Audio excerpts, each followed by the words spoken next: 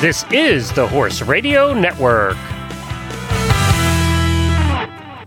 This is episode 510 of the Stable Scoop Show, The Rest of the Scoop. Please support our title sponsor, Wintec Saddles, as they make this show possible. The Rest of the Scoop is back with the Gail Stewart original called Paul's Lovely Linda. This is Glenn McGee, and you're listening to the Stable Scoop Show on the Horse Radio Network. The Rest of the Scoop is the premier storytelling podcast for the horse world. A short 5 to minute story professionally written about historical horses or horse people told in the style of Paul Harvey's The Rest of the Story or Mike Rowe's The Way I Heard It. We have about 30 of them already. If you've missed them, head to stablescoop.com or any podcast player. Just search for Stable Scoop. They start about episode 482. And if you miss Helena on the show, you can go back before 482 and find all the past episodes now on your players. We only had 20 or 30 before. You can go back 11 years if you want and take a listen. If you have long road trips coming up, that's the perfect time to catch up on your Stable Scoops from the old days, the first original show on the Horse Radio Network. Well, today, Gail Stewart, author of 100 Horses in History, writes the amazing story of something that happened just a few short years ago. The heartwarming story of an amazing Appaloosa and a very famous rocker. Gail Stewart's second edition of 100 Horses in History is out now. She added the last 2 Triple Crown winners, American Pharoah and Justify. You can find it at Barnes & Noble, and it would make a great gift for any horse lover this holiday season. Search for 100 Horses in History. And of course, you all know that we use Wintec saddles here at the Horse Radio Network studios in Florida. It's all Jennifer rides in for sure. North America's favorite synthetic saddle brand, Wintec Saddles, have been combining world-leading innovations and high-tech materials in lightweight, weatherproof, and easy-care saddles since 1986. Change a gullet, change the size of the saddle, fits almost any horse. I know that there are a ton of coaching and schooling barns around that use Wintec saddles because it's so easy to fit them to most horses. Whether simply enjoying your time together or schooling for competition, there is a model for you. They have a ton of different models of Wintec saddles as well. And you don't have to worry about, cleaning your tack. You just put them on the fence, you hose them down, you wipe them down, and you're good to go. Wintec saddles can take all of the snow and the mud and the dirt that you're going to throw at it this winter, and it'll come out looking just like it did before. You don't have to oil it or anything. So spend less time worrying about your tack and more time together with your horse. Gallop into your nearest Wintec local or online dealer today. Visit wintec-saddles.com for information on the complete line of Wintec saddles or to find a dealer near you.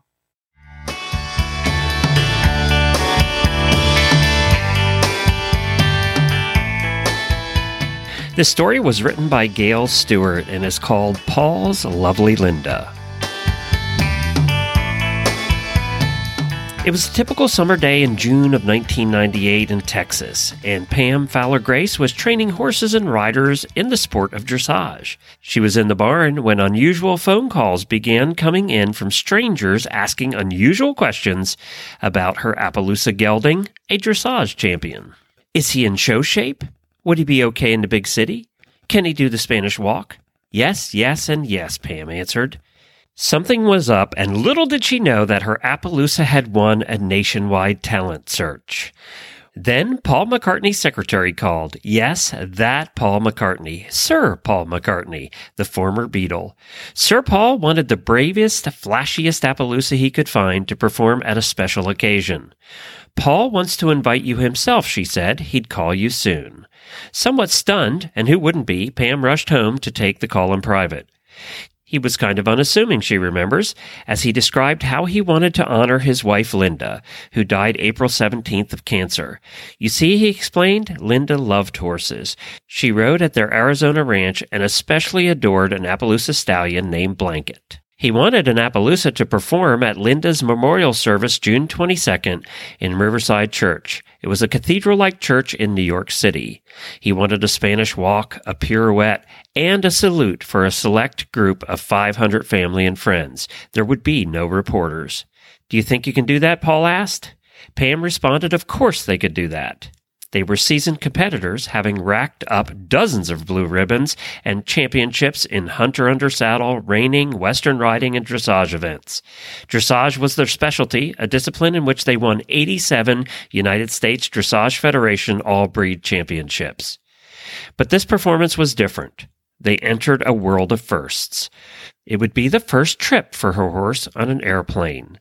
They would perform in the silence of a church, and world-famous celebrities would be there to watch. And it was 1 week away. Pam's leopard Appaloosa gelding, who stood 16 2 hands, was in top form. He really looked like a well-bred Kentucky thoroughbred with spots. He was a pioneer, an Appaloosa competing and winning in a very European sport of dressage against brown and dark bay warm bloods. You see, Ollie and Mary Jane Holstein of Wallace, Texas, had bought him as a weanling and later put him in training where he was handled harshly. Pam met him and rode him when he was a late 2-year-old. She began training him. After his second world championship on the Appaloosa circuit, the Holsteins took him home. And he was unhappy. He tore up fences and the barn and stood in the back pasture screaming at night. They called Pam, "We are afraid he's going to break out and come looking for you, so come get him." And she did. He was her once-in-a-lifetime horse. "We were one, no one rode him but me," Pam said. They achieved Grand Prix, an Olympic level, the highest level in dressage, and were successful in the toughest international competitions. For this occasion, McCartney gifted her a new top hat and new black boots. A FedEx jet picked them up at Houston, and they flew up together to New York. He was treated like royalty, which he always expected, she said. Was her horse skittish about the airplane ride? Nope, he trusted me. The service began at 8:30 p.m., nighttime in the big city. Streets were barricaded, reporters showed up, police, big bright camera flashes. It was chaos out there, and her Appaloosa? No problem. He was like he knew he was born to do this. They were to enter the church from the side entrance and perform in front of the sanctuary. Wooden ramps had been built going up 2 flights of steps. Rubberback carpet covered the ramps and floor. Pam, in formal attire, shadbelly tuxedo and top hat, he groomed to perfection. Their secret was safe from the audience, which included singer Neil Young, fashion designer Ralph Lauren, and newswoman Diane Sawyer. The service began. A bagpiper played McCartney's composition, Mull of Kintyre. The Harlem Boys Choir sang McCartney's song, Blackbird. A string quartet played songs he'd written for Linda, Maybe I'm Amazed, and Lovely Linda. Then came her cue. Paul said this would be Linda's favorite part of the ceremony. Up the first flight of steps, the ramp held. She ducked under a chandelier, up the second ramp, and into the sanctuary they went, greeted by the scent of 45,000 flowers. Paul and Linda's son, James, jumped to his feet. Everybody gasped with delight and surprise. The spotlight was theirs. He wasn't afraid, and neither was I, Pam said. The scariest part was walking up those ramps. At the doorway, she did a brief piaffe, then a Spanish walk across the transept, a 1 1/4 pirouette, and a halt in front of McCartney, who stood at the podium. They turned to face the congregants, saluted, and paused for a silent prayer. It was a very dramatic moment. Everyone who knew Linda knew how much it would have meant to her. McCartney winked and smiled. They left the church in a huge Spanish walk to a standing ovation. His front feet nearly reached his nose. They'd been perfect. Back at the horse trailer, he stood there with his head held high, as if saying to everyone, I have blessed you with my presence. Paul sent Pam a framed photo of their performance with himself in the background, and the card read, With love and thanks, Paul McCartney. And so, Pam's gift to Paul was Paul's gift to Linda, and the Appaloosa's keen sense of the moment, his perfection under pressure, and his love for Pam were given in kind to all. He would have walked on fire for me. He was my darling. Today, Pam trains riders and horses in her Sun and Shield Riding Club, located in Byron, Texas. So that dressage horse we're talking about, the one who went to New York, the one who honored Linda, was honored also as a Breyer model horse. A son of Appaloosa stallion Prince Payday and grandson of quarter horse racing champion Go Man Go, lived to be 32 years old, and 30 of those years he spent with Pam Fowler Grace. He was a rock star's hero named Pay and Go. And now you know the rest of the scoop.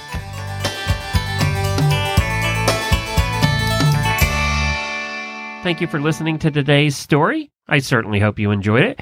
We are looking for some writers to write stories for next year. It does pay a bit. So if you think you can write in this style where we don't reveal the end to the end, then we would love to hear from you. Send me an email at glenn@horseradionetwork.com. And many thanks to this week's sponsor, Wintec Saddles, the only saddle you'll find in the barn here at the HRN Studios in Florida. Be sure to check out all the other great shows on the Horse Radio Network, including Horses in the Morning, the one I do with Jamie and 8 other hosts every day. You can find it at horseradionetwork.com. Until next time, everybody, Happy New Year and happy scooping.